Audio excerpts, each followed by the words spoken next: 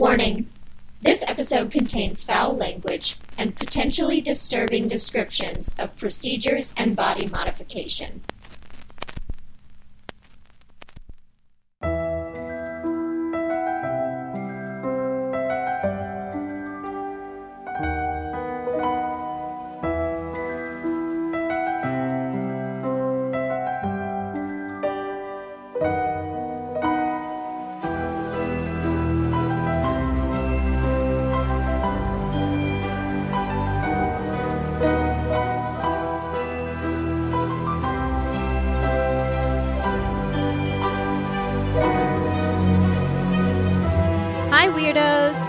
Listening to Keep It Weird, the podcast for all things strange, unusual, paranormal, supernatural, creepy, sticky, gross, scary, and everything in between.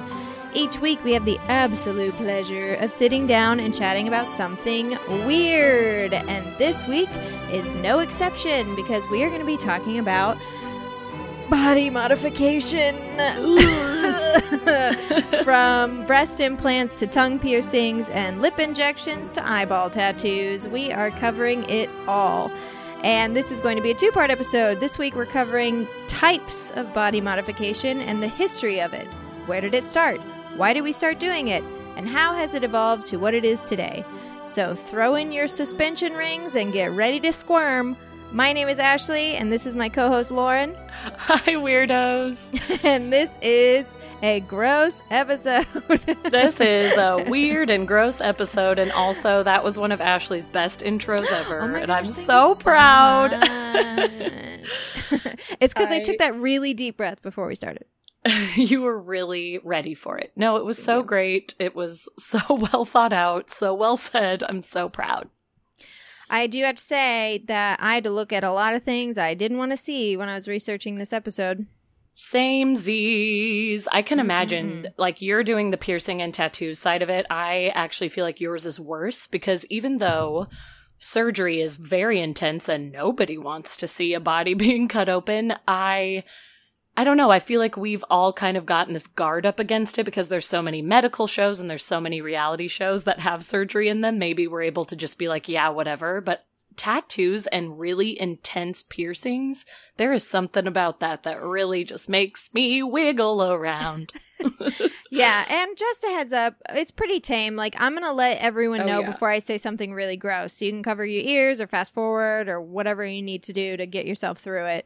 I'm not going to, like, go into detail about really gross stuff, except for, like, once or twice because I learned some things that, like, got me really excited.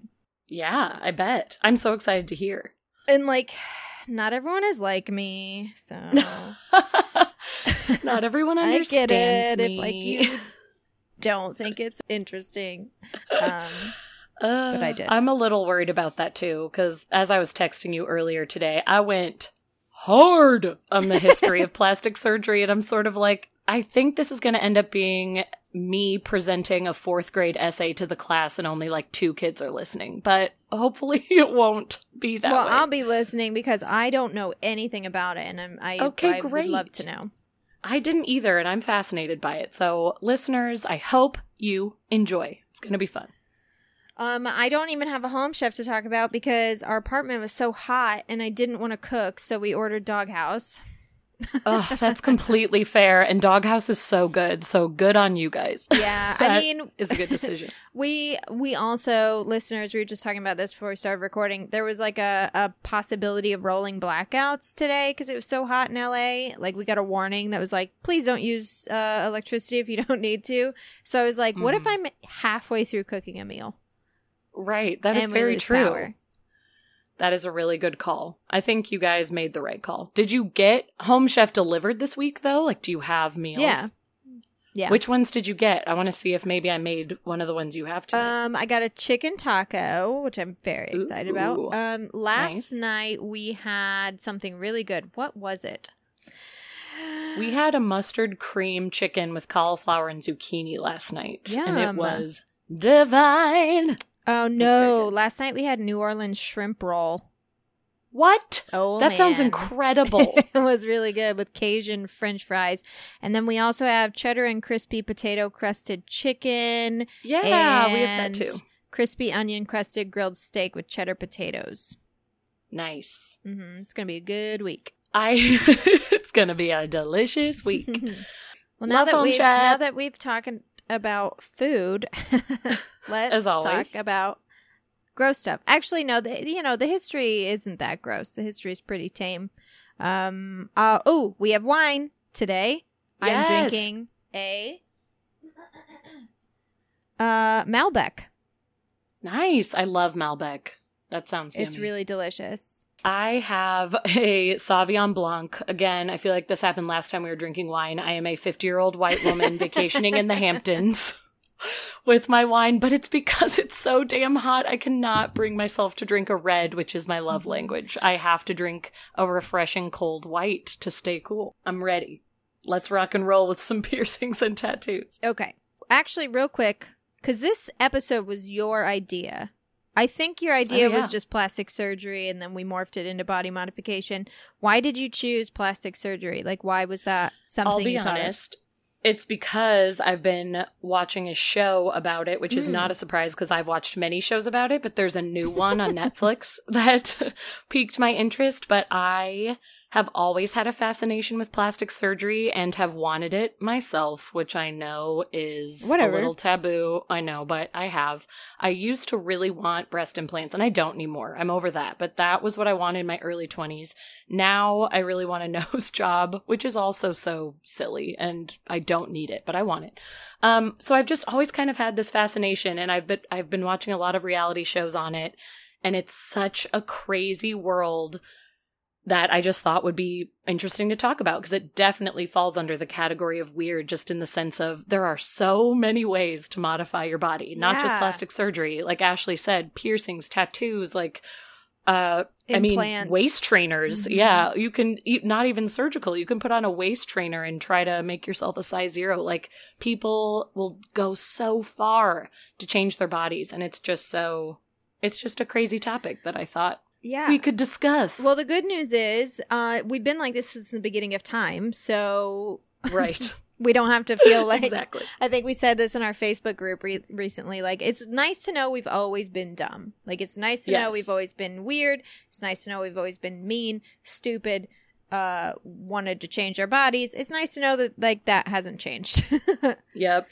And, like, it's sad to admit, but, like, physical appearance has always been important, which is a big part of body modification. Like, since the beginning of time, your physical appearance is a big part of life. So here we are. So I'm going to go first today with the history, at least. I'm going to be covering tattoos and piercings, and I'll touch a little bit on other forms of body modification throughout this, but I'm going to start with tattoos. And it's actually believed that tattoos stemmed from a form of healing similar to acupuncture, that it was healing at first, not necessarily aesthetic. Putting ink on your body. Okay. Yeah. And we don't know exactly where it started, but we can tell you that some of our oldest known mummies had tattoos. Wow, so, what? Yeah, Otzi, which That's is crazy. The oldest example. He was the mummy that we found in the ice in the Alps. He was dated all the way back to 3250 BC, and he had 61 tattoos. That is crazy town. Yes. I did not know it dated that far back. 3250 BC, that's a little over 5,000 years ago, but there have actually even been tattooing tools discovered in France, Portugal, and Scandinavia that date back to 12,000 years ago. So, no way. Yeah, so they're old. We've been doing this forever. Yeah. We know that Germanic and Celtic tribes tattooed themselves. The mummy of Amunet from ancient Egypt and mummies at Siberia all have tattoos on them. Ancient tattooing was most widely practiced in the Austronesian people, and Austronesian, that includes Taiwan, Southeast Asia, Micronesia, New Guinea, Polynesia, Madagascar, etc. And with those ancient peoples, they would use, and some of them still do, as like a special form of tattooing for them. I think Polynesian people do. I don't actually know which ones do, but they use like a small mallet as opposed to like a pen. And back then, they would use a mallet and usually something made from like plant thorns or fish bones or oyster shells as the needle. to put the ink in. I feel like this could be incorrect, but in the movie Moana, isn't there a scene where somebody's doing that to one of the men? Have you seen Moana? I have not seen the whole thing, so I have no idea. Okay, that's fair. I'm going to be so embarrassed if I'm thinking of the wrong thing, but I think in Moana there is a scene where somebody is using a little mallet to make a tattoo on someone's back, and I remember thinking like, oh, is this a normal Polynesian tradition? I got all excited. Yeah, so, I mean, anyway. Polynesia and Australia or New Zealand they're like the most tattooed people in the world currently because the Polynesian tradition of tattoos. It's pretty much like they've all got them. They've all got the tattoos. Everybody's so got probably covered in them. Yeah. China has also been tattooing since around 2000 BC, but in their case, it was considered a barbaric practice. It was actually common to tattoo characters on convicted criminals' faces to identify them even after they've served their time, which is like shitty.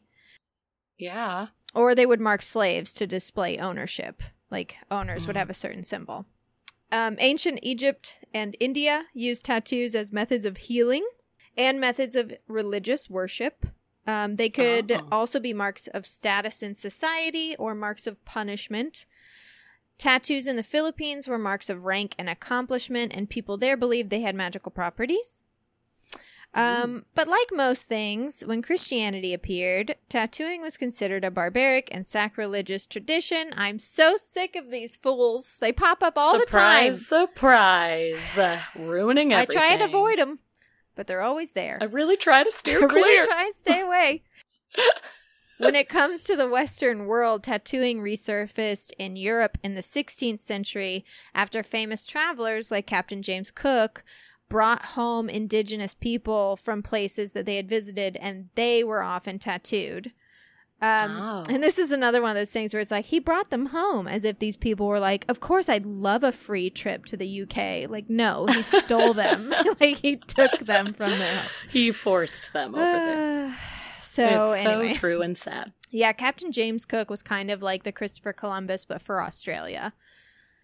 What an Australian D-bag. Yeah. So anyways, at first, back then in the UK, tattoos were reserved for sailors and lower classes. But in time, as tattoo artists got better at it, it became the hobby of aristocracy. Oh. The first documented tattoo artist in Britain was Sutherland MacDonald in the early 1880s. And tattoos were super expensive at the time, so they were a mark of high status. Okay. Which is interesting. Yeah, that is very interesting. That a tattoo would mean, oh, that's the rich one over there. Yeah, they have a lot of money. But as more and more people learned how to do it, as tattooing became cheaper, it again was seen as the mark of a lower class. Mm-hmm. The first documented professional tattooer in the United States was Martin Hildebrandt, and he was a German immigrant who arrived in Boston, Massachusetts in 1846. And between 1861 and 1865, he tattooed soldiers on both sides of the Civil War. Oh, wow. What a little rebel. I know.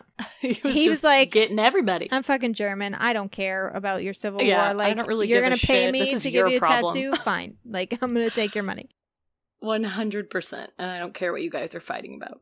In 1891, New York tattooer Samuel O'Reilly patented the very first electric tattoo machine, which was actually a modification of Thomas Edison's electric pen. What? Yeah, so that's you can cool. Thank Thomas Edison for a quicker tattoo and a little bit less painful of an experience, I imagine. Yeah, for real. Well, thanks, Edison. Thank you. Who knew? You did one thing that we like. True. In the late 19th century, we got to see the first appearance of tattoos on modern women, and this was during the circus days, and these ladies ruled. Love that. They were known as the tattooed ladies, and they had like sleeves and like chest plates of tattoos. They were pretty much covered. Oh, dang, they were covered. Except for their faces, yeah. And they would wear what was at the time pretty scandalous clothing.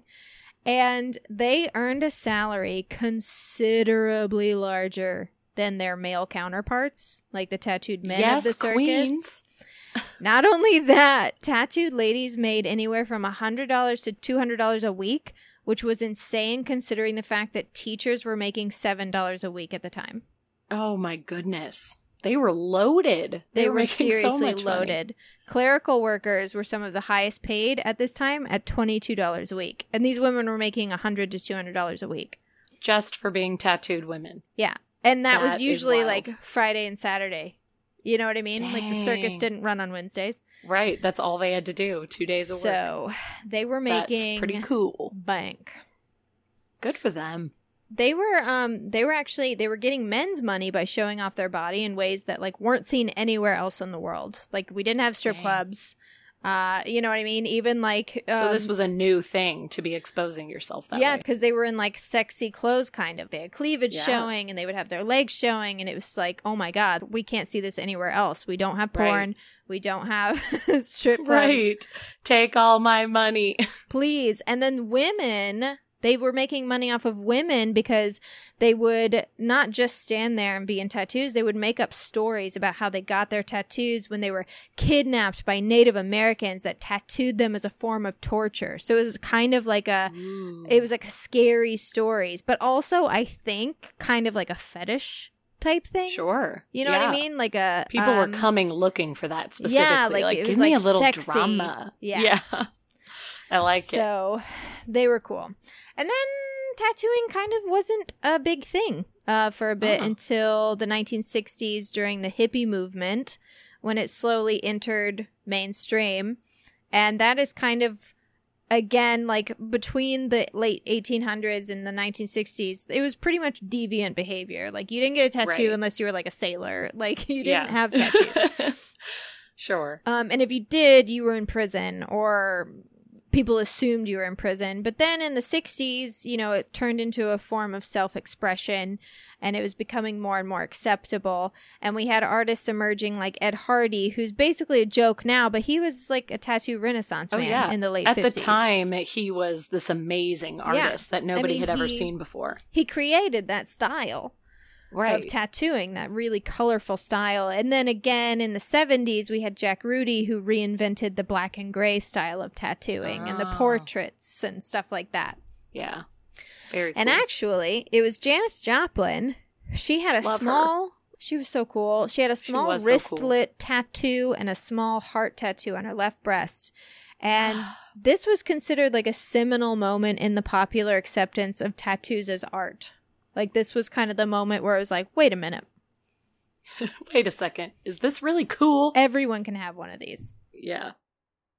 A small side story that I found while researching this. This is a very sad story, but it's very on brand for our show. So I figured I would throw it in. I would share Oh, it. goodness. Okay. The very first Playboy Playmate with a visible tattoo was named Star Stowe, and it was in 1977. Okay. And her tattoo was a solid star, and it was located on her tchotchke. It was on her vagina. It was like Okay, on her right special under her. place. Yeah, it was like right under her pubic hair. Like you could see it Okay. under her pubes. So Star worked in a strip club when she was discovered by a Playboy scout. And from hanging around Playboy, she began dating Gene Simmons, who's the bassist for the band Kiss, if anyone didn't know. Mm-hmm. And he's the one with the tongue. And so she started dating Gene Simmons, and she posed for a pretty famous photo with Gene for, I think, one of their CDs. If you look up, I wouldn't recommend Googling Star Stowe if you're at work, because you're going to get some photos that aren't Very inappropriate. They're rated R. Not safe for work. Not yet. NSFW. So anyway, that relationship fizzled out. She never really made it far in the entertainment industry. Eventually, she got married and had a kid, but then got divorced and moved to Fort Lauderdale in 1986. And it was there that she started stripping again. And she was making really good money at first because she was working off of her Playboy Playmate fame. Right. But eventually that wore off. But what didn't wear off was her partying habit and her drug problems, Yeesh. which ended up driving her to sex work for the first time. And Okay. on March 16th, 1997, she was found strangled and dumped behind a pharmacy. No. Yeah. By one of her clients, probably. Well, another area Oh. sex worker named Sandra K. Walters had been strangled in the same way weeks earlier. Whoa. So the police were starting to believe that both women had been victims of the same man. Sure. But they couldn't find him. But then later, in the same year, 1997, another woman named Tammy Strunk was found dead in a shopping center trash bin in Plantation, Florida. Ugh. That same year, another woman named Teresa Kettner was found dead in Coral Springs. And it was at that point the police finally admitted that they probably had a serial killer on their hands. Yeah, you think? Then 2 more strangled women turned up in 1999, but after that the crime stopped, and there haven't been any new killings in Florida with the same MO, and the case is still unsolved to this day. They just have no clue. No idea. Ugh. That pisses me right off. So that was kind of off topic, but I read that and I was like, holy Oh no, you shit, have that's to share so that. sad. I was going to ask if all the women were tattooed and if that was the connection, but that didn't even need to be a connection because that story was just fascinating anyway. But dang, that is rough. So piercings are kind of the same. The oldest mummified remains ever discovered was sporting earrings, which means it was definitely practiced over 5,000 years ago. Nose piercings are documented as far back as 1500 BC. Ear and nose piercings. Why is that so cool? I know. love that people are piercing their nose. Ear and nose piercings have been documented all over the world, but lip and tongue piercings were historically found in Africa and American tribal cultures. Right. Nipple and genital piercings have also been practiced by various cultures dating back to at least ancient Rome. Genital piercings in particular were described in ancient India as far back as 320 AD to 320 to 550 AD. Totally. Genital piercings. Not even meaning to. I just grabbed my crotch when you said genital piercings because I felt a stinging pain, a phantom pain that didn't exist because the thought of a genital piercing makes me so upset. And I hate saying that because some of our listeners might have one. And listen, I support you if you have one, but I want to cry thinking of getting one. Want to crawl out of my own skin. Yes, but it's because I'm a wimp. So again, if you have one, it's probably because you're a badass, and I'm not. Anyway, continue. Navel piercings are a mystery. Like, no one knows. Historically, no one knows. Aesthetically, no one knows. Just kidding. I've had a belly ring since 1999. I was going to say, 2000? don't you have one? Yeah. You've never taken it out. Oh, I've taken it out. But it stays open? Stays open. It will not close. Dang. Here's what happened. I got it pierced. I was in 8th grade. I loved it. And then... of course you did. You were in 8th grade. Yeah. And then it was like, eventually... I don't remember the timeline, but eventually I had it out. It closed up. I decided, no, I don't want this to close. I got it re-pierced, which holy hell hurt so bad. Piercing through that scar tissue. The re-piercing. Yeah. And I think that's why it will not close now. Because then I had it out. When I moved to LA, I don't think I had it anymore. Maybe I did for like a year. And then I had it out for years. And then all of a sudden one day I was like, I wonder. Because I could still see it. But I was like, right. It could have closed up in the middle. Nope. Totally. It's still there. It's wide open. Dang. So. Now you have it forever. I feel like the second piercing made that happen. Yeah, I think it's just a part of me now. I mean, that's me with my nose. It didn't stay open, but I had my nose pierced for 5 years. Yeah, 6 years, from age 18 to 24. And the only reason it came out is because anyone who has their nose pierced, Ashley, this includes you, will feel my pain when I say this. A sweater ripped it out of my nose when I was taking it off. And I was bawling, like not even like, oh, I'm crying because I'm sad. Just like the instant something happens to your nose, tears come out. And so it was like, it ripped out of my nose and tears just came streaming down my face. And I just sort of had this moment of like, oh, well, like I'll deal with this later. And I just didn't put anything in for like another year. And then I tried after a year, and it's like you said, sometimes you can see the hole, but that doesn't mean it goes all the way through. And so the hole is still there. Like even today, this is way later. I'm 31 now, and there's still a hole on my nostril. But if you try to put anything through it, like doesn't even make it halfway. So I've been considering getting it re-pierced because I did love having my nose piercing and was sad when it came to an end. But as you said, anyone who has gotten a re-piercing says that going through the scar tissue is like 10 times worse, and I'm terrified. So I don't know what to do. I wonder if it would be the same, though, because your nose is a completely different thing than your, like, the fatty skin on your belly.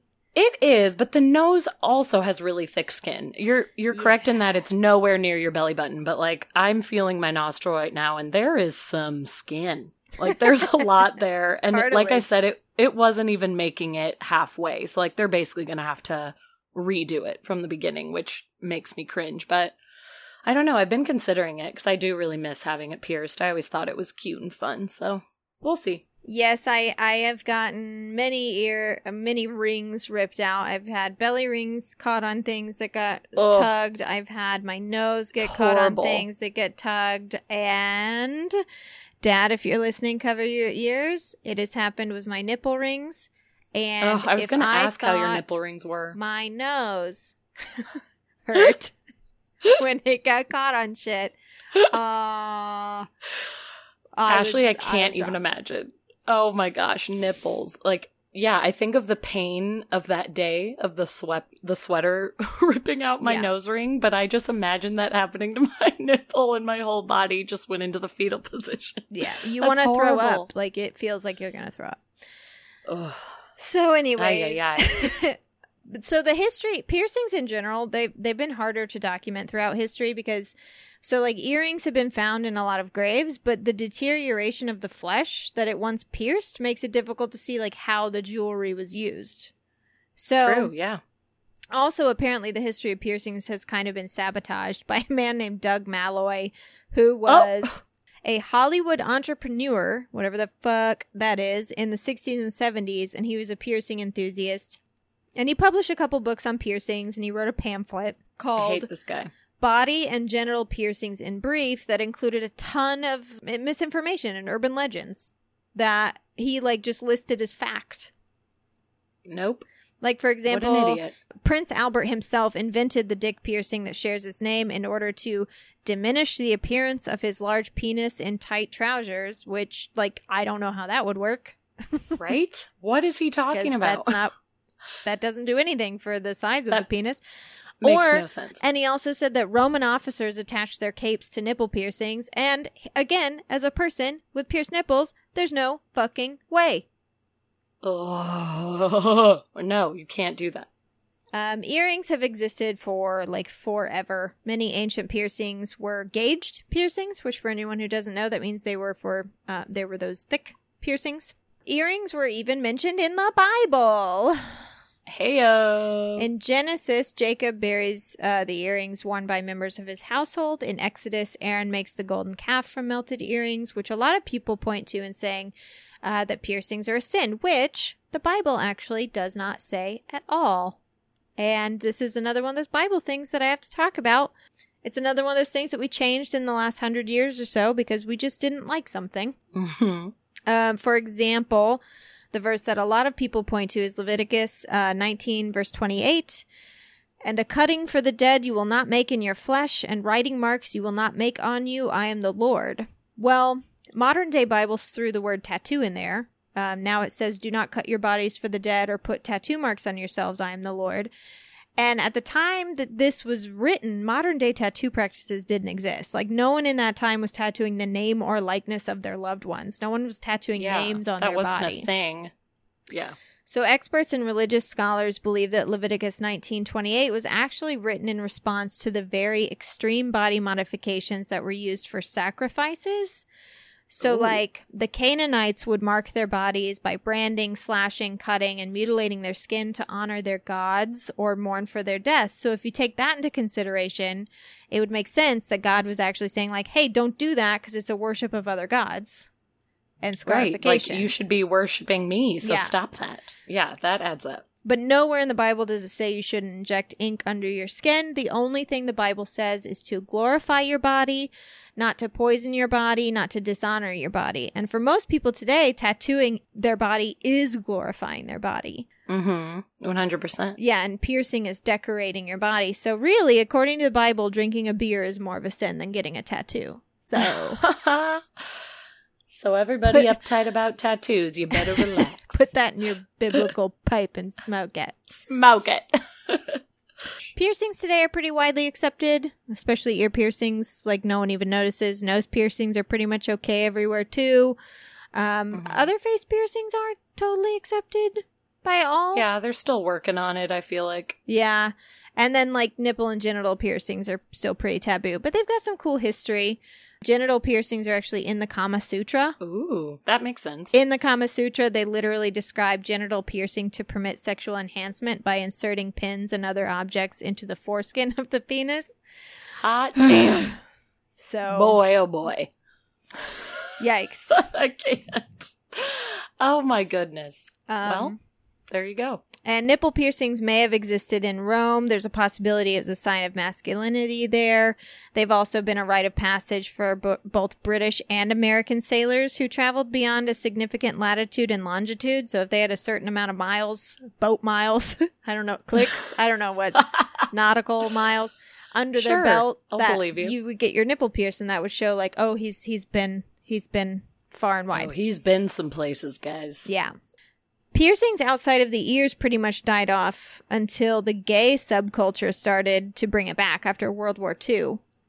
You started seeing men with hoops with piercings in their ears. And from there, it started growing in the 60s and especially in the 70s in the punk movement. And then in the 90s is where we really started seeing piercings reach outside of punk rock and into pop. Because Britney had a belly ring, Xtina had a nose ring, and Janet brought the nipple ring back for women in a big way during her, wardrobe situation at the Super Bowl. Yep, that malfunction. So, that's pretty much all we know about piercings. Because like I said, like jewelry is buried with people, but the flesh is gone. So it's hard to tell how it was worn unless there's some sort of art. In ancient Egypt, we actually have the art to show where piercings were on the body. Right. It's very cool. I love that people have been piercing forever. Yeah. It's so fun. Piercings are great. I mean, I want some more. Like, I have a few on my ears, and like I said, I had my nose at one point, and I would get that re-pierced, but I feel like I want to just add more to my ears. I'm too much of a wimp to do anywhere else, but I'm like, why not just have diamonds all up my ear? Let's try it. And by diamonds, I mean something cheap from Amazon. I have 5 in each ear. I have... In each ear? Mm-hmm. Dang. I have a nose, I have my belly button, I have my nipples, and when I was 19, I got my lip pierced. That didn't last long. I was really afraid. I was afraid I was going to chip a tooth. Like, you really, because I had a hoop, I didn't have, a stud, I had a big hoop. So you have to be so careful. Yeah, and I just kept hitting my teeth on it, and it was... Yeah, I get it. It wasn't my thing, but it looked pretty cool, I guess. Yeah, I'm sure it looked badass. I always think lip piercings look so cool. It's just, like I said, I'm not brave enough for it. Yeah. But it fucking nose hurt. was as far as I would go. Yeah, I would imagine. When I was 12 years old, I saw something in the sky I couldn't explain. And I've been searching for answers ever since. And I'm inviting you on that search with me every week on the Somewhere in the Skies podcast. With special guest interviews, case history, and audio docs, we ask the tough questions when it comes to UFOs, the paranormal, and the unexplained. New episodes drop every Monday through the E1 Podcast Network. Available wherever you get your podcasts and at somewhereintheskies.com. Okay, plastic surgery. Yes. So I was really surprised reading the history of plastic surgery because in my head, I thought because of how advanced we are today and just thinking of surgery in general and digging into a person, I was like, oh, this has to be semi-recent, what we're looking at. But no, everybody. Oh my God. There has been surgery dating back to more than 4,000 years ago. What? We're getting into the piercing and tattoo timelines, which was crazy to me. Physicians in ancient India used skin grafts for reconstructive surgery as early as 800 BC. Oh my God. Eastern medicine took to plastic surgery first and more eagerly than the rest of the world, and there are many recorded incidents of skin grafts and even other forms of reconstructive surgery throughout very, very early history, and it was pretty much always in the Eastern region. It took a while for it to be adopted anywhere else, but they were straight up cutting off skin from different parts of the body and putting it on people's faces, because it was usually due to some sort of facial deformity, which again points back to, we have always wanted to fix physical things about ourselves. People have always wanted to fix things, because dating back to 800 BC, people were saying, hey, I have this weird scar, this weird thing on my face. Can we do something about it? And they were doing skin grafts. So that was wild to me.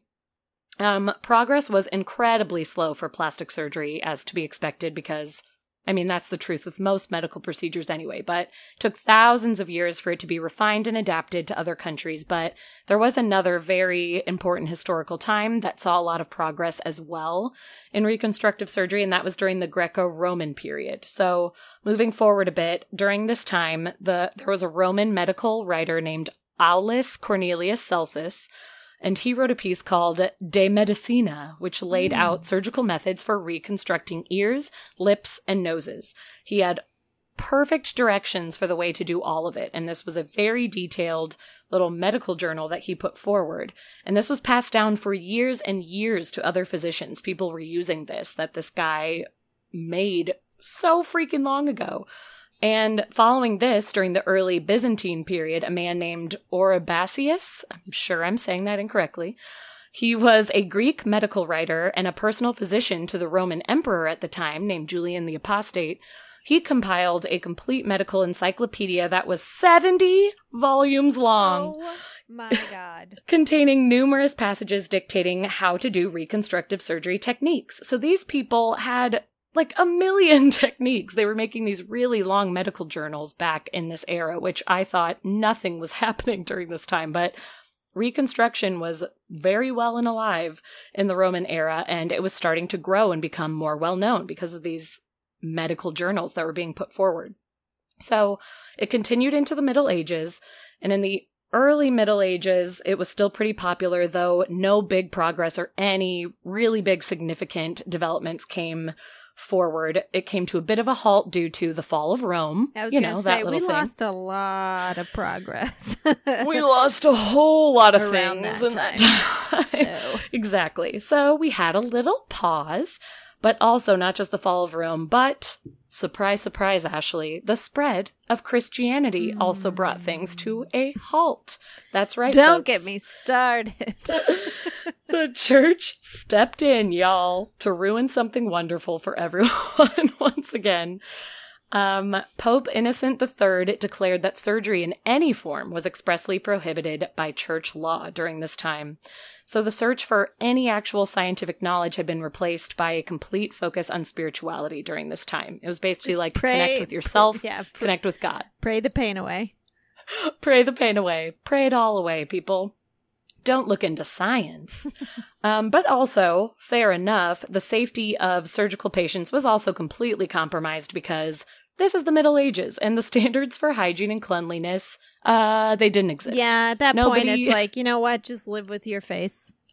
100%. It is very dirty right now, and we don't have it's time super to clean. dirty.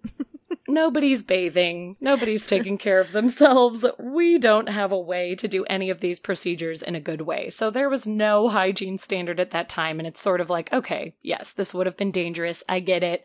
Figure that part out. Stop the infection. Yada, yada, yada. But there were still some minor advances made during this time. We were not completely repressed by the church, guys. And a big win was in the 10th century, there was the development of procedure to repair a cleft lip, which is huge because even today, cleft lip and cleft palate surgeries are super popular and they're amazing because there are children all over the world just born with this. It's a birth defect where their lip is basically split open. And when it's the cleft palate, I think there's even a split pretty well into their mouth. So this surgery is incredibly important and there's lots of cool organizations that do them for free for children, which is cool, but to think that it was back in the 10th century that this repair came to be, I think is huge and amazing that this is where it all began. I know, and it's so fascinating because now looking at it today in 2020, I mean, some of the surgeries, you can't even tell. There's like barely a scar. There's like no scar. Right. It's nuts. They do it so well. And I'm sure back then there was probably a scar. Probably didn't look that great, but... probably didn't look great, but the fact that they found a way to piece the skin together, and make life better for these people was amazing. So I thought that was really cool that they had advanced that far at the time. And then we're moving into the Renaissance, and there were finally some really good significant advances in science and technology, which resulted in the development of safer surgical techniques, what we'd been waiting for. It got cleaner, it got safer. We could jump back into business and try to move forward. We washed our hands, we wore gloves. Exactly. We're protecting ourselves even in the smallest way to do these surgeries. So in the 15th century, an Islamic text came forward that covered 191 surgical practices in it, including a protocol for the treatment of gynecomastia, which is believed to be the first foundation for the modern method of breast reduction that we know well today. And gynecomastia, for anyone who doesn't know, is the swelling of breast tissue in males due to a hormone imbalance. So this has been happening, obviously, since the beginning of time, where men have the appearance of having breasts because of the hormones. So even back then, in the Renaissance era, they were working on ways to reduce this. And in the 15th century, they found a way, made medical journals on it, and it was sort of like the basic foundation of what we use today. And obviously things have advanced greatly in technology. It's crazy now. But again, I was just blown away that it was back in the 15th century, we were doing breast reductions. It's like, hello? Who? Why? I know, because then I think of the 15th century and I was like, did we have the wheel? I know. What year was that? Exactly. Like, what I was have around? no sense of time. What were we? Were people still just naked on the street? I don't know. Did we have shoes? Go on. I know. Plastic surgery after this time, there was so much to celebrate, a lot of cool things coming forward at a very early time. But then plastic surgery, reconstructive surgery saw a big decline again for the next few centuries, actually, which was normal. Things were a roller coaster then, because who is actually trying to advance science? Who thinks it's wrong because of the church? Like, it was just a roller coaster of a time for and anybody also, really trying. Yeah, we were at a time where it was like, okay, do you want to cure this disease that's killing millions of people, or do we want to work on plastics? So, you know what I mean? It was like priorities. Exactly. Like, how important is this? Priorities, 100%. People. Yeah. If you're going to advance in the medical field, you're going to be saving lives and not just trying to correct somebody's face. Exactly. So it went on a big decline for a few centuries. It would rise in popularity for a bit in the 18th century, then declined again all over the place. And they just weren't advancing enough or finding new ways to do anything. And we didn't see any more major discoveries in plastic surgery until the 20th century, actually. So quite a bit of time went by. But this is when the casualties of war in World War I made reconstructive plastic surgery a necessity for many soldiers. This is when plastic surgery really came forward, because it was discovered that it was a way to make people be able to live. It became a way of not just, oh, you want to fix this aesthetic thing on your face because you don't enjoy it. It was like, no, this man has a horrific injury and we have to fix this in order for him to live and have a piece of his face. Like, we have to fix this. So World War I brought plastic surgery to a new level. It was a huge game changer because military physicians were required to treat many extensive facial and head injuries caused by new modern weaponry that basically nobody had seen or dealt with before. This was brand new. They are on the spot taking these soldiers in, trying to come up with ways to fix it, and basically advancing science in a huge way on the spot during the war. So it's pretty crazy. But these horrific injuries basically made it a necessity for new procedures, as I said, and some of Europe's most skilled surgeons dedicated their entire practice to restore their country's soldiers to wholeness during and after the war. So this was going on for a few years. And European countries were the first ones, before the US, that made a ton of progress in the world of reconstructive surgery. It was huge. And it was also during this time that surgeons began to fully realize the potential influence that someone's appearance had on their level of success and their happiness in life, which has really just paved the way for us being humans in this world. It's how we all are. And it was the first time that somebody outwardly said, like, hey, I think our physical appearance actually really counts for something, and we need to have some sort of surgical specialty that works on this. So because of this new understanding coming forward, aesthetic surgery began to take its place as a more respected aspect of plastic and reconstructive surgery. as they realized if it could change someone's life and allow them more opportunity with just an alteration of their appearance, we should look into this a bit more seriously. Also, I bet we could make some good money. That too, because really it all comes down to that at the end of the day. Like, people are going to pay us the big bucks, see? So this progress also brought with it a better understanding of anesthesia and infection prevention. Thank the good Lord. That's cool. So surgeons were finally, I know, which I thought was awesome, because before then you kind of just had to be like, sorry this is going to hurt so Keep bad. your eyes shut. You don't want to see this. Bite onto this wood plank and bite as hard as you can. They started to understand anesthesia and infection prevention, allowing surgeons to perform a wider variety. I cannot speak. Take a it's drink the of wine. wine. Maybe I know. I really should. So they were able to perform a wider variety of increasingly complex procedures where someone would have to be put under in order to do them, because they are getting intensive. They're getting in there. And they were able to make very extensive repairs on these people, which was so cool that this was all coming forward after World War I. Again, I'm blown away by the things people were able to do. Some of these procedures in the early 1900s included the first recorded instance of surgery that was truly just cosmetic. It was the first rhinoplasty, followed shortly after by breast augmentation. For those, if you don't know, rhinoplasty is a nose job. And breast augmentation Boobies. is breast implants, boob job. So thanks, World War I, you gave us our first cosmetic procedures. And even though Europe was slightly ahead of us, the U.S. was still doing things. They weren't completely behind. We are actually responsible for the first cleft palate operation. I was talking about just the cleft lip before, but the full cleft palate operation happened in the U.S. in 1827. It was performed by a man named Dr. John Peter Mettauer, and he used surgical instruments of his own design, which I was like, hey, sir, love you. Just like, here, these are my tools. I'm going to do it. And it was successful, and it was wonderful. Here, doctor, here's a scalpel. He's like, I brought my own. I brought my own from home, and he opens a lunchbox, and it's great. And then in 1907, Dr. Charles Miller penned the first text specifically written on cosmetic surgery, first of its kind, and it was entitled The Correction of Featural Imperfections. So this was way ahead of its time, because again, cosmetic procedures were just starting to come forward. It was just starting to be a thing. It was still a little taboo. It was still a little under the radar. But then this guy makes a little medical journal and says, hey, do you think you have some imperfections? We can correct those in these different ways. So this text was considered very ahead of its time. Some people really respected it and looked to it as the future and were excited about it. But unfortunately, most surgeons and pretty much anyone in the medical field was criticizing it pretty harshly and calling it, quote unquote, quackery.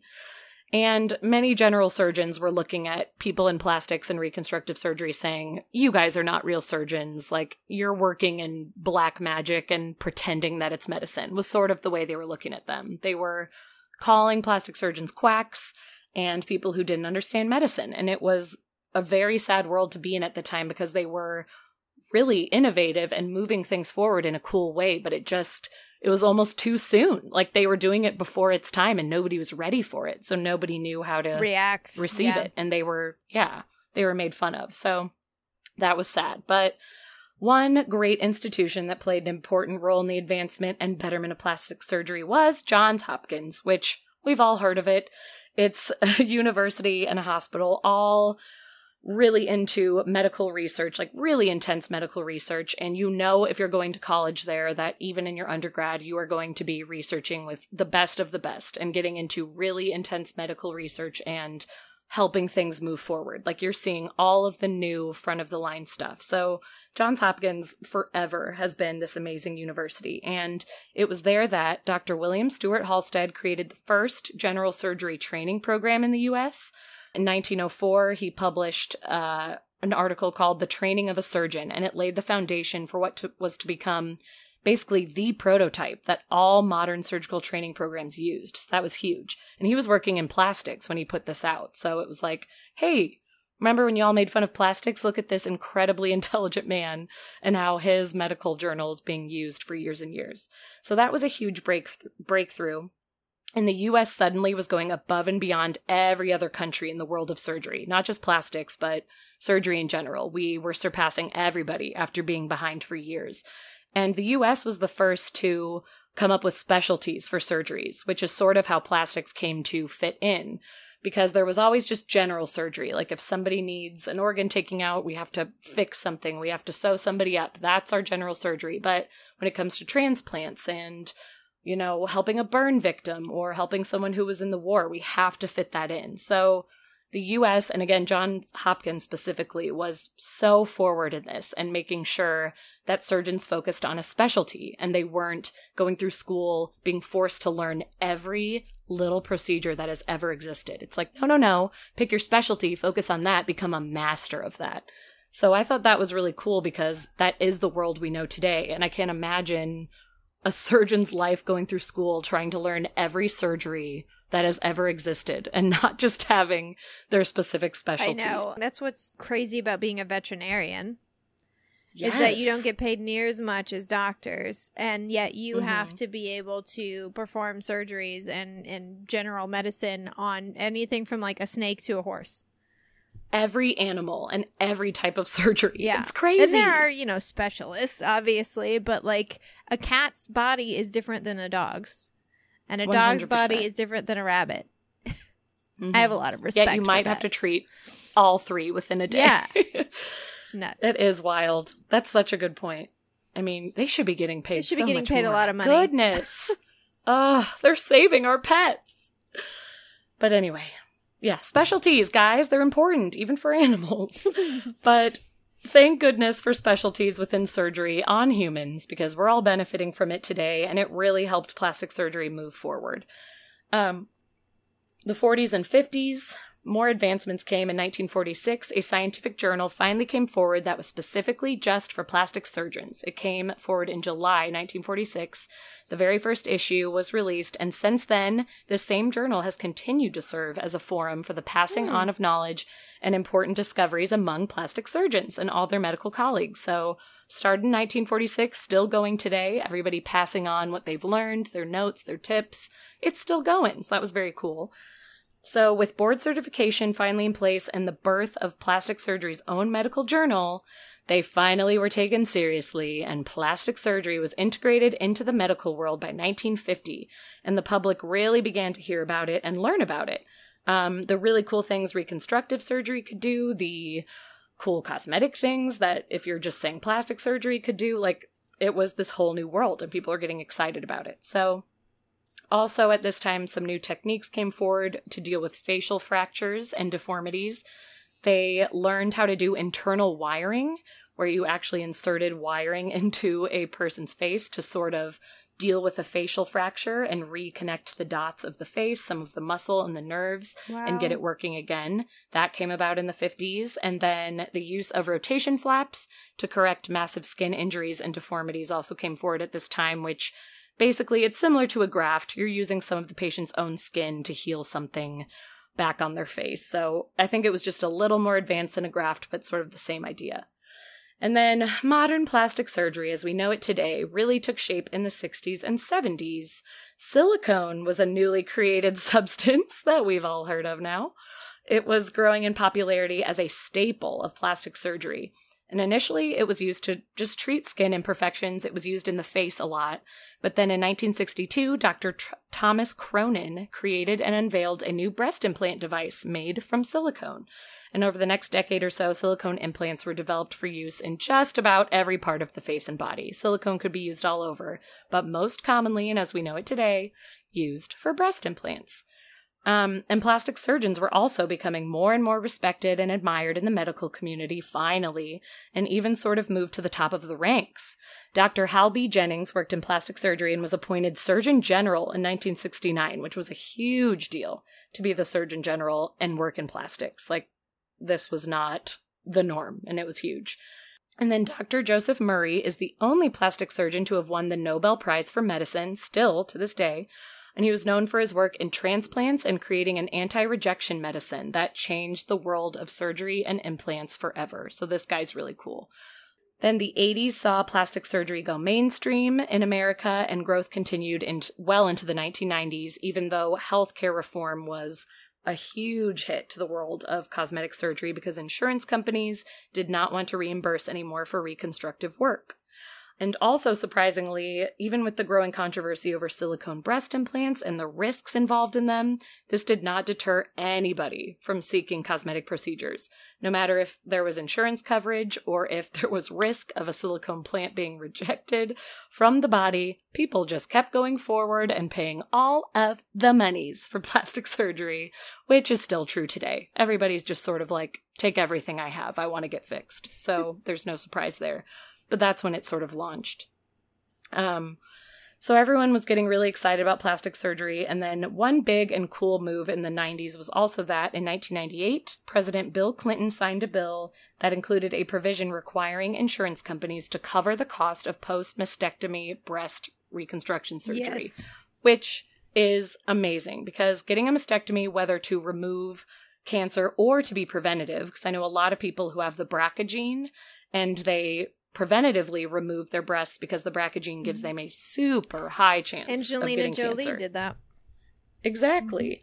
It's like if you need to prevent it or if there's cancer already there, mastectomy is huge, important, and life-saving. But so many women, what they don't talk about is the after. So many women feel empty and depressed without their breasts, and they can't live this life of feeling like a woman. They want to feel like a woman, but they just have this flat chest and this scarring that exists, and they just don't feel like a woman anymore, and it leads to very severe depression and in a lot of cases suicide. So this was a huge deal that Bill Clinton signed this bill so that women felt they could afford and get these implants finally, because they weren't doing it just to, get their bigger size. They wanted their breasts back to feel like the woman that they were. So I loved this.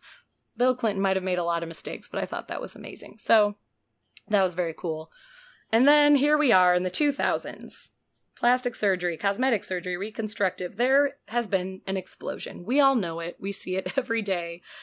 Reconstructive feats especially are something that only seemed like a dream, even just in the 80s, the late 80s and early 90s. Like, we can do the most insane things today. There are facial transplants that exist. And every time I'm reminded of that, my jaw falls to the floor. Listen, like, you can I've seen Face Off. put a new face on. That is true. I forgot about the movie Face Off. Guys, go watch Face Off. This is what we're talking about. This is exactly what we're talking I about. love that movie. It's bad. You just reminded me how good that movie is, Well. even though it's horrible, but I love it. We can do facial transplants. It's a crazy world that we live in. And with this world that we live in full of internet and television, we can now basically view any kind of surgery we want from the comfort of our couch. And there are countless shows that talk about plastic surgery, and they don't shy away from showing you everything. Ugh. Especially, I don't know if anyone out there has watched the show Botched on E! I refuse. I refuse.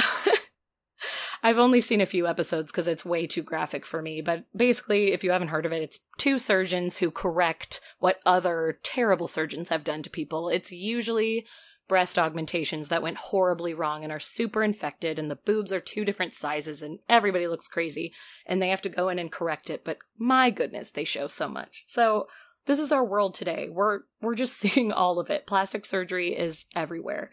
And currently, the most important trend in plastic surgery is a move towards less invasive procedures designed to stave off visible signs of aging. So for a long time, it was believed you'd have to get a facelift. You had to go under the knife. But now we are seeing Botox and all kind of facial wrinkle fillers. They're all little injectables. You can go in literally on your lunch break and have a needle stuck in your face and feel younger. Especially in Los Angeles, Botox and fillers are huge. And this has kind of become the new wave of, do you need to go under the knife? Is it that serious? Or could we just plump you up a little bit with our needles? So that's been the new thing of the later 2000 teens. What do you even call them? The 2010s? How do we refer to our years nowadays? I actually asked that same question, and I don't know. I know that the 2000 to 2010 is the aughts, but like 2011 to now, no idea. I know. The I'm 10s? like, now that we're in 2020, I feel like we need to have a reference to our past now of like 2011 to 2019. What do we say? The teens? I don't know. But in that time, Botox and filler became super popular, and a lot of people are going to that instead of going under the knife. Well, and the good thing about Botox, too, is that it wears off.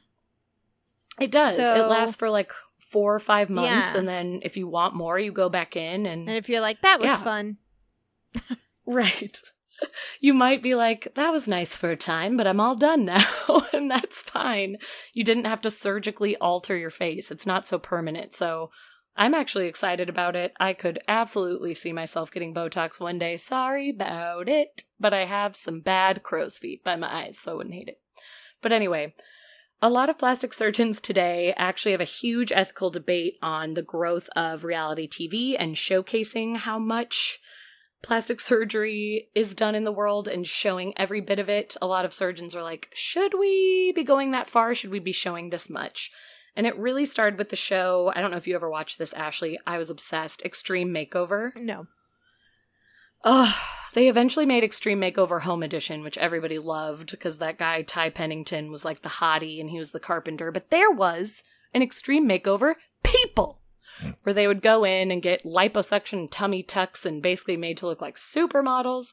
And it was crazy. And it ended up getting canceled after a few years, even though it had amazing ratings. But I think it got canceled because doctors started to complain and say, I don't know if we should be showing this much, and I don't know that we're teaching good values. So it actually got taken off the air, only to be replaced by like every other reality show under the sun. But some doctors are the total opposite, and there will be surgeons who say, I like that we're educating the public about the potential risks and rewards of plastic surgery because nobody has ever had this intense of an inside look before, and we're now showing you what it's like on the table, what your recovery is like, because it was showing these people battered and bruised after their surgeries and taking 6 to 8 weeks to recover and see the results they wanted. So it was like, yeah, we kind of do want to educate you.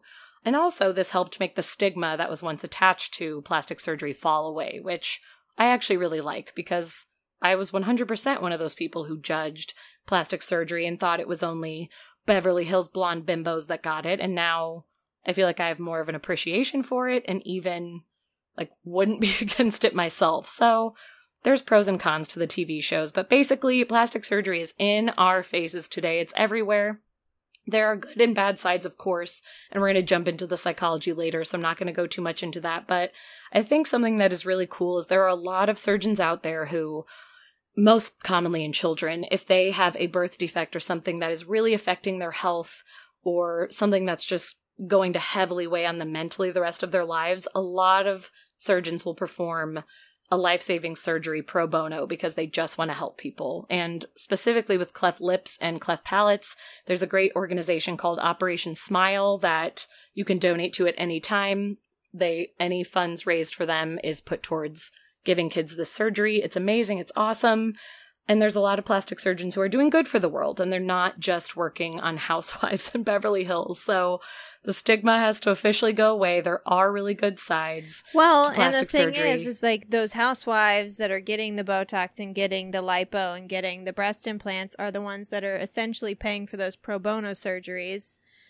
100%. That they're giving the money to make that happen. Yeah. So thank you, housewives. Yeah, so do your thing. I don't care. We needed you. Yeah. And that's that. That's the history of plastic surgery and where we are now. Yeah, I had no idea it went back that far. I mean, because Me I was talking either. to you earlier, and like we said, like, even before there was actual surgery, there were things like body binders and you know, corsets Yes. that literally would shape your body and almost bend Give you your that bones, hourglass figure. yeah, to be a different shape. And you know, in China, the women would bind their feet to have smaller Yep. feet. You know, so it's always been there. It's just It's always been around, especially with women. as we got, you know, advancements, it started to advance as well because everything advanced. Yeah. 100%. Well, now we're going to move on. We're going to go into like forms of body modification. As far as like I go with like tattoos and piercings, I've covered a lot of them. Piercing and tattoos are the most common. You can pretty much get those anywhere you like. But then there's some other stuff. There's subdermal, piercings, which means like you can get your cheek or your neck pierced or your chest or your arm. Like it can just, it's like, oh, the neck makes me hurt. Yeah, there are some where I'm like, I don't like that. I know. It's a lot. You know, like there's piercing stretching, which is just like the gauges, which it mostly happens with ears, Right. but I've seen it done elsewhere. I've seen it in lips and noses, you know, lip plates, I think they're called. Oh, yes. Those are very large. Those are tribal mostly, but we've seen them reemerge into our culture.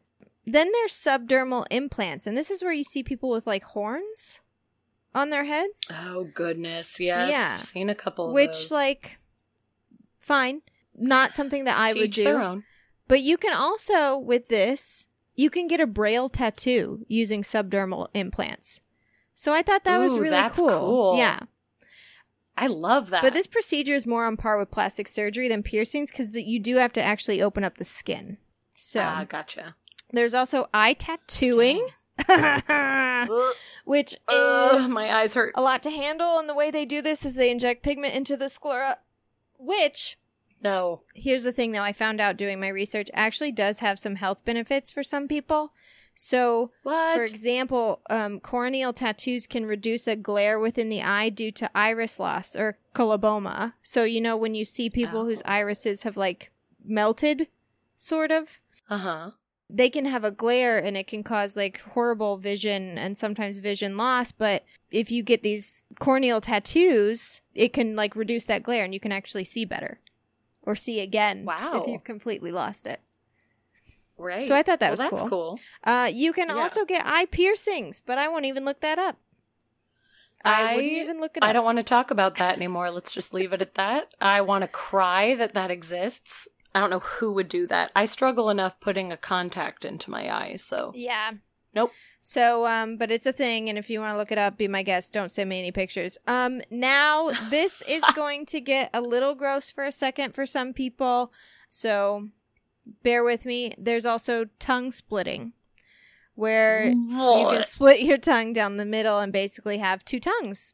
And you Those can for either people have... who just want to look like a snake? Kind of, yeah. You can have a small fork like a snake, or basically you can split it almost all the way and have almost two tongues, because you can control both sides separately. Oh, no. Yeah, and do not look up a video if that makes you queasy, because I did. I won't. I looked up a lot. Oh, Ashley, no. So, I actually wanted to go over this. And again, this is going to get a little gross, so skip ahead a minute if you don't want to hear about this. But I thought it was really cool and interesting, and maybe there's someone out there who also does. But I never knew how they did this, how they split the tongues. And every time I saw one, I was like, how? So, I'm going to tell you how they do it. Oh, goodness. Okay, I think I'm ready. So there are 3 different ways. You can get it split with a scalpel, you can cauterize it, or you can tie it off. And basically it starts, you don't have to, but a lot of people will make you because it just helps. You have to have a tongue piercing first. Yeah, okay. And the reason for that is that when it heals, it's going to heal from that tongue piercing forward. And the tongue piercing sort of, you know, it's already there, it already heals. It makes sure that you don't end up having a split that's longer than you wanted. You know what I mean? Okay. Yeah. So it's sort of like a point where it's like, this is where my split's going to start. Uh-huh. So the scalpel method, basically the tongue is cut down the middle with a scalpel, and each side is stitched along the edge, which prevents the sides from healing back into each other. Cauterizing. So cauterizing is when you burn the tongue in half, and what that does is it closes off the blood vessels, which prevents bleeding immediately. Okay. And again, you need the tongue piercing so it doesn't, the whole thing doesn't crash and burn. And then there's the tie-off method. And this is a DIY. You could do this yourself. But you have to have, again, you have to have a tongue piercing. So basically what they do is you take fishing line and you tie it through an existing tongue piercing towards the front to the tip of the tongue, and you tighten it. And then once you keep that in, and the line eventually becomes a little bit looser from gradually piercing through the tissue. And then once that happens, once it gets a little looser, you cut out that line, you insert another one, a tighter fishing line. And then this process allows the tongue to heal as it's being split, so you don't need stitches or cauterization to control the bleeding.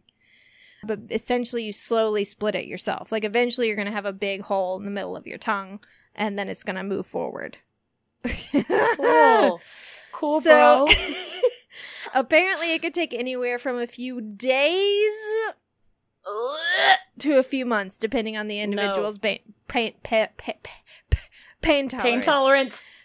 Ashley. Yeah. I'm upset. But FYI, I'm not well. Tongues, yeah. It's such a strong muscle. I just can't imagine. It's so strong. I can't imagine cutting it or piercing it or anything. I don't even like it when I kind of bite it.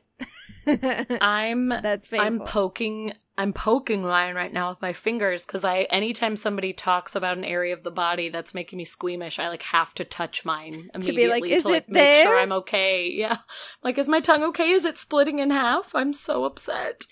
Well, just an FYI for people who are considering this, much like tattoo removal, it's apparently much more painful to undo a tongue split than to have it done. Oh gosh. So really think about it, guys. Yeah, so if you want it, please give it some thought. You better want it real bad. There's also ear shaping, which is usually when people shape their ears to be pointed like an elf's or Spock. Love it. And they used to do it as a form of binding, but the shapes could be really wonky, so literally now they cut off pieces of your ear and sew them back up. Great. Cool. There is neck stretching, which is mostly a tribal thing. It's done in the Burmese Kayan tribe, and this is where they continuously add brass coils to their neck, elongating it like a giraffe. And contrary to popular belief, this practice is actually medically safe. There's kind of an urban legend that if these women, it's mostly women, if they take the coils off, their heads will just flop and their necks will break. It's not true. It's actually a pretty safe thing. To stretch your neck like a giraffe is just totally fine. Yeah. Our bodies are truly amazing. I cannot fathom. Okay. There's also teeth modification, which includes tooth sharpening, which I talked about in a bonus episode on our Patreon. And there's also something called yaiba, which is super fascinating in Japan. And this is where they purposefully make their teeth crooked. It's like the opposite of braces. Wow, what? Yeah, specifically women, and specifically attempting to give themselves what we would refer to, what we would see and we would refer to as snaggletooth. On both sides, their canines, basically. They want their canines to protrude.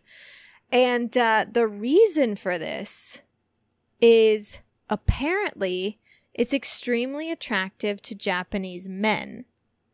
What? To have snaggleteeth? Well, it's kind of gross. It's for a gross reason. It makes women look like children. It looks like their teeth are just growing in. So that's the worst. I hate that. I'm very upset. So these young women, usually very young, 19, 20, even younger sometimes, will either have a procedure done that's opposite braces, where they literally make their teeth crooked, or a lot of the times it's like a cap. They'll cap the canines to just make them protrude. And that's something that can be reversed eventually if you needed it to be. So it's not too crazy, but wow. So that's nuts. And then I also learned, this is my last thing, that there are magnetic implants. And this is where a small but very strong magnet is inserted under the skin. It's almost always in the tips of the fingers. Now, obviously, these magnets can pick up metal objects like bottle caps and paper clips, so it's sort of like a fun parlor trick, But the main purpose of getting an implant is to gain a sensory perception to magnetic fields. Because after the magnet is implanted under the skin, nerves will grow around the magnet as it heals, and then the magnet will push against magnetic fields produced by electronic devices or whatever in the surrounding area, which then pushes against the nerves and basically gives you a sixth sense of magnetic vision. Whoa. Because, like I said, nerves grow around it, so it's not even just that they feel it in their fingers. It's in their body. they'll feel magnetic so the whole fields. body can feel it. Mhm. You basically become a superhero. Kind of. And that's kind of That's the purpose. really cool. I like that. I kind of want to do it. It's also kind of annoying, though. You can't get an MRI or an X-ray. Like, you just can't. Oh. So hopefully nothing Nope. serious happens. Nope. Good point. I wouldn't risk it because I have a vision in my life that something horrible is going to happen to me and I'm going to need an MRI. So we're done. But also, like, you can't hold a hotel key with the wrong hand because you'll get locked out of your room. I'm You know, sorry to there's laugh, like but some like that's random funny. things. It's like, this is kind of annoying. Also, I feel like it could deactivate your credit card too. Exactly. Like that magnetic strip. so it's like, haha, isn't that funny? Until you have to do it 3 times. And it's like, it's not funny anymore. I'm done. Yeah. It's also only going to last about 4 to 5 years because magnets weaken over time. And you can't get a new one in the same place as the last one because of the scar tissue. And it won't, the nerves won't heal around it. So eventually you're going to run out of fingers to magnetize. Right. You just run out of choices. And this is actually a form of what is known as body hacking or biohacking, which is a part of the biopunk movement. And people who are known as grinders are basically improving their own bodies with cybernetic devices, which can be as simple as focusing on how the food you eat interacts with your genes to implanting magnets and potentially computer chips into your body. Oof. Which is another form of basically future body modification. Right. And right now it's kind of DIY. Like, people will do it. Like, some tattoo shops will do the magnetic implants in your fingers and stuff. Yeah. But it's also, people are doing it sort of like themselves. Yeah. So we haven't had a lot of advancements in biohacking, but we will. It's coming. Yeah, we 100% will. It's on the way. It's en route. Oh, that's wild. So yeah, and there's a ton of other things, but those were sort of the ones that stood out to me as important. Yeah. Those are very important. I'm going to be upset for the rest of my life about the tongue splitting, but I do so think... sorry. No, but this is good knowledge to put out there. I'm sure there's people who want to know. I mean, honestly, I didn't know any of that, but I do have the willies. I got some chills running through my body. Yeah, that was just one of those things that was like, you know what? I'm actually going to read about this because I've always wondered how it happens and I don't know. And I Same. assumed you just cut it open, which is an option. But, you know, where do you go from there? Because that Right, seems then what happens? painful and dangerous. Uh-huh. Yes, ma'am. Anyways. Oh, boy. So I'll make it quick with plastic surgery, which I know we're going like way over time anyway, so I'm keeping it very simple and quick. I just wanted to read from an article that I found that named the most popular types of plastic surgery around the world, because I think most of us know at this point the different surgeries that you can do to your body, and honestly, at this point in 2020, you can pretty much do anything. I'm not even kidding. Like, you can go in and say, I want to look like a troll and live under a bridge, and they'll be like, I got you, and they'll do whatever you say. Or one of the troll dolls. They can probably put a gem in your belly button and expand your face. It's fine. But the most popular ones around the world, I bet we can all guess what number 1 is. Breast Boobs. augmentation. Either direction. Yes, augmentation or reduction. They're both very popular. And there are silicone for a very long time is the only kind of implant, but now they do saline water breast implants, which is supposed to make the boob feel a lot more natural, not as plasticky and fake. You can like kind of grab it in your hand and squish it around the way you would to a normal boob. So a lot of people are doing that more often. And a lot of people just get a lift nowadays too. They work with what they have already, but bring them up to their original perkiness. So breast augmentation, number 1, Can't you no also doubt. get, like, you know, your ass meat put into your boobs? Like Yes, I actually learned that on the show that I'm watching. It's called Skin Decision. It's on Netflix. It's like number 5. That's the name of the show. I thought that was the name of the procedure. I was like, oh. No, Skin it's Decision. called The Skin Decision. You decide no, where that's you the want it name to of the go. show. Okay. It's like number 5 on Netflix right now, so it'll probably pop up on all of your suggested pages if you want to watch it. But that's the show I'm fascinated by right now. But they talked about that, how you can use fat pockets from other parts of your body and insert them in there as well, so that it's completely you, completely natural, gives a natural feel. And usually they do a lift with that too, because if you're just inserting the fat, they're just going to droop Right. again. So you do a lift and the fat insertion. So yes. And then nose reshaping or rhinoplasty is number 2. Nose jobs, very popular, always have been. It's still the one that I'm considering, but will probably never get because my husband won't let me, but it's on my mind. Then eyelid surgery is very happening with older women right now because they get saggy eyelids that actually get so saggy from their wrinkles that it pushes their eye down, and they have to really put an effort in to keep their eyes open during the day, which really sucks. So when I first read it, I was like, eyelid surgery? Who would do that? But after hearing the reasoning, it totally makes sense. And they basically will just cut off the excess skin and kind of tuck up the rest and bring you back to your restored eyelid that you had in your early 20s and no more weight on your upper eyelid. So that's pretty great. Yeah, that makes sense. Yeah, I was like, I get that. I would do it if my eyelid was sagging. And then liposuction, which is huge, which basically it's what is in the title. They're sucking out fat from your body. They cut, a small little hole, usually in your stomach, or I think they can do it out of like the lower back as well, but just a small little sliver. They put a tube in there and they suck out the fat. And that is usually followed by a tummy tuck, because even though they're sucking out the fat, you'll still have the excess skin. Yeah. So usually those go hand in hand. They'll suck out the fat, but then they'll also do some stitching together of your excess skin to give you a nice flat tummy. You will have some light scarring, but because, again, technology is so advanced today, nowadays they can make the scar so light, so skinny, so small that like people will barely know anything's happened. So those two things are huge. Also facelifts, even though there is Botox now, facelifts still haven't gone out of style.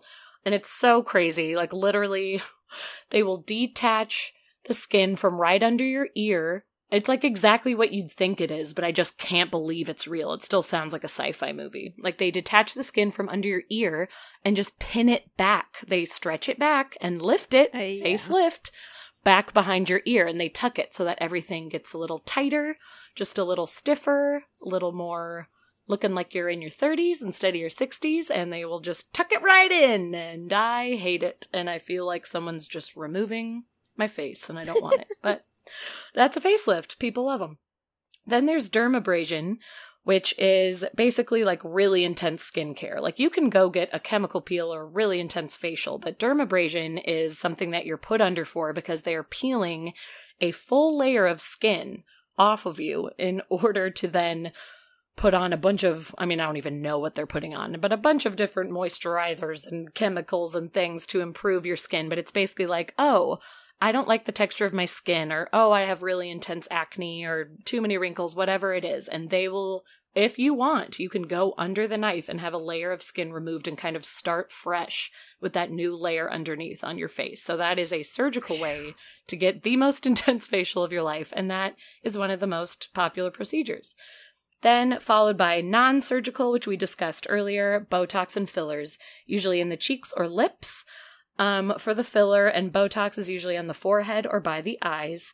Filler is a hyaluronic acid being injected into the face to help make the appearance of cheekbones, and in older people, they usually get it to help get rid of the sag on their face and just make the face look full and a little more upright again. Then Botox is a special type of protein that is injected into the face, and that once it has time to settle and react to the chemicals within your face, it will cause a light paralysis of the muscles or nerves in the area of injection, which allows people to smile and express themselves without getting all the wrinkles and lines, your natural aging facial lines that are supposed to happen when you smile, will not, and you will just look like a Barbie smiling at people. And that's Botox. And those are the most popular things happening across the world. And also there's, do you know what air sculpting is? I've heard about it, where you can basically get like ab lines from a machine. Well, air sculpting is actually, it's liposuction essentially, but it's liposuction where you don't get cut open at all, and you can go to work like 2 days later. And it's essentially what they do, and there's not even any injections, apparently. Yeah, the way they numb your skin is that it's pressed, the numbing is pressed into your pores with force, so no injections or anything. And then what happens is, once that's done, they make little holes in your body, which are like the tip of a sharpened pencil, that size, and then the fat cells get sucked out of the area. Wow. And they literally are sucking out the cells. So the fat also doesn't, basically everyone's body has fat cells already in it in certain areas. Right. Which is why some people gain weight around their stomach, and some people, like me, I gain it around my thighs and my ass. That's where my fat cells are. And some people gain weight in their face, and that's why a lot of women, when they gain weight, like their boobs are the last thing. Right. Which is like, thanks, guys. Thanks, God. I know, it's like, this is what we wanted. Basically, when you're done, they give you, pads to soak up, because you're going to have, like, leakage, which Some is bleeding. gross. Not necessarily bleeding, but, like, there's going to be There's just fluid coming gross, out. yeah, stuff coming out. Ugh. So you have these pads, All right. and then they give you, like, a scuba suit, essentially, that you're supposed to wear for, like, a couple days. Obviously, you take it off to, like, Dang. change your bandages or whatever. And, like, literally, like, you're sore. You're not, like, you're not feeling great, but you're fine. Yeah. But you're not recovering from a major surgery, which is so different. I hadn't heard of that then, because that's so different. I keep getting targeted ads on Instagram, which I think is hilarious because I watch so much plastic surgery that my Instagram's like, this is for you. And there's a new thing that is hitting LA called Cool Sculpting, and it's these machines that go all over your body and are supposed to, like, give you the same effects of, like, working out for 45 minutes, but just through a machine, which you're not going to get the exact effects. Like, nothing can do that unless you're actively, like, doing cardio and working your body, but it does help remove some of the fat cells, like the way the machine is rubbing into you and moving things around. Apparently it's able to move the fat cells in a way that, like, it just distributes it a little better, and it helps add some sculpting to your body. I think you are supposed to work out alongside of it to get the best effects, so you're getting, like, your natural muscles, but also this is just helping to, like, bring things together. But you can just go sit in Beverly Hills and have a machine work on your thighs and your abs, and you can feel a little more toned when you leave. And I, of course, clicked on it because I was like, sweet, I don't have to do my workout tomorrow. And it's like $100,000. I was gonna say, I clicked on air sculpting, so I was like, this can't be. I read an article on it first of it was like a Marie Claire or HuffPost, or I don't know who it was, but Variety, I don't know. But it was a girl who basically for her magazine got to have it done and then write about it. Bitch. To, like, so jealous. And she was talking about her experience. She was like, seriously, I have told everyone about it. I show my before and after pictures. Like, I want more of it done. Like, I can't believe it. And it was like, oh my gosh. So I, like, looked it up. I was like, how much does it cost? And it was like, per area, it's about $10,000 to $20,000. And I was like, Oh.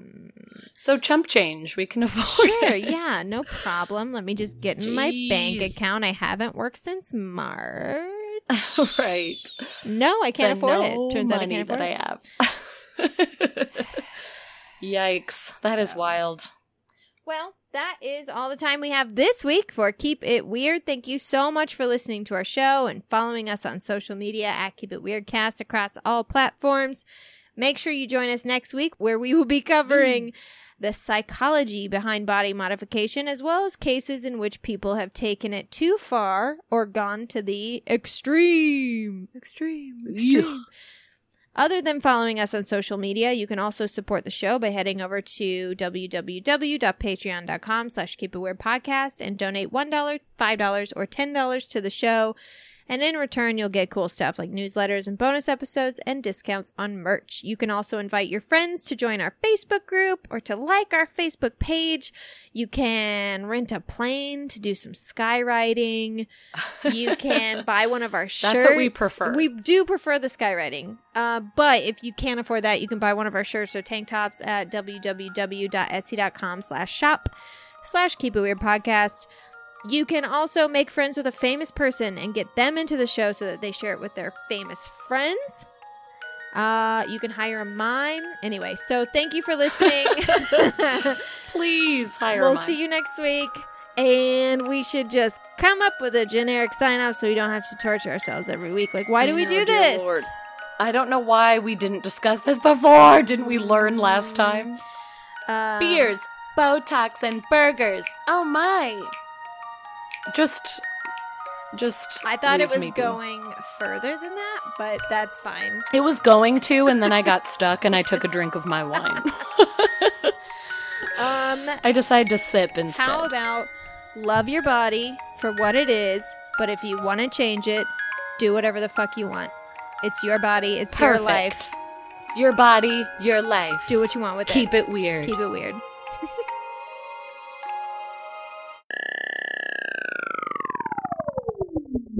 Sorry. Let her rip. That was my So Cali dog from Doghouse. Yes, Doghouse.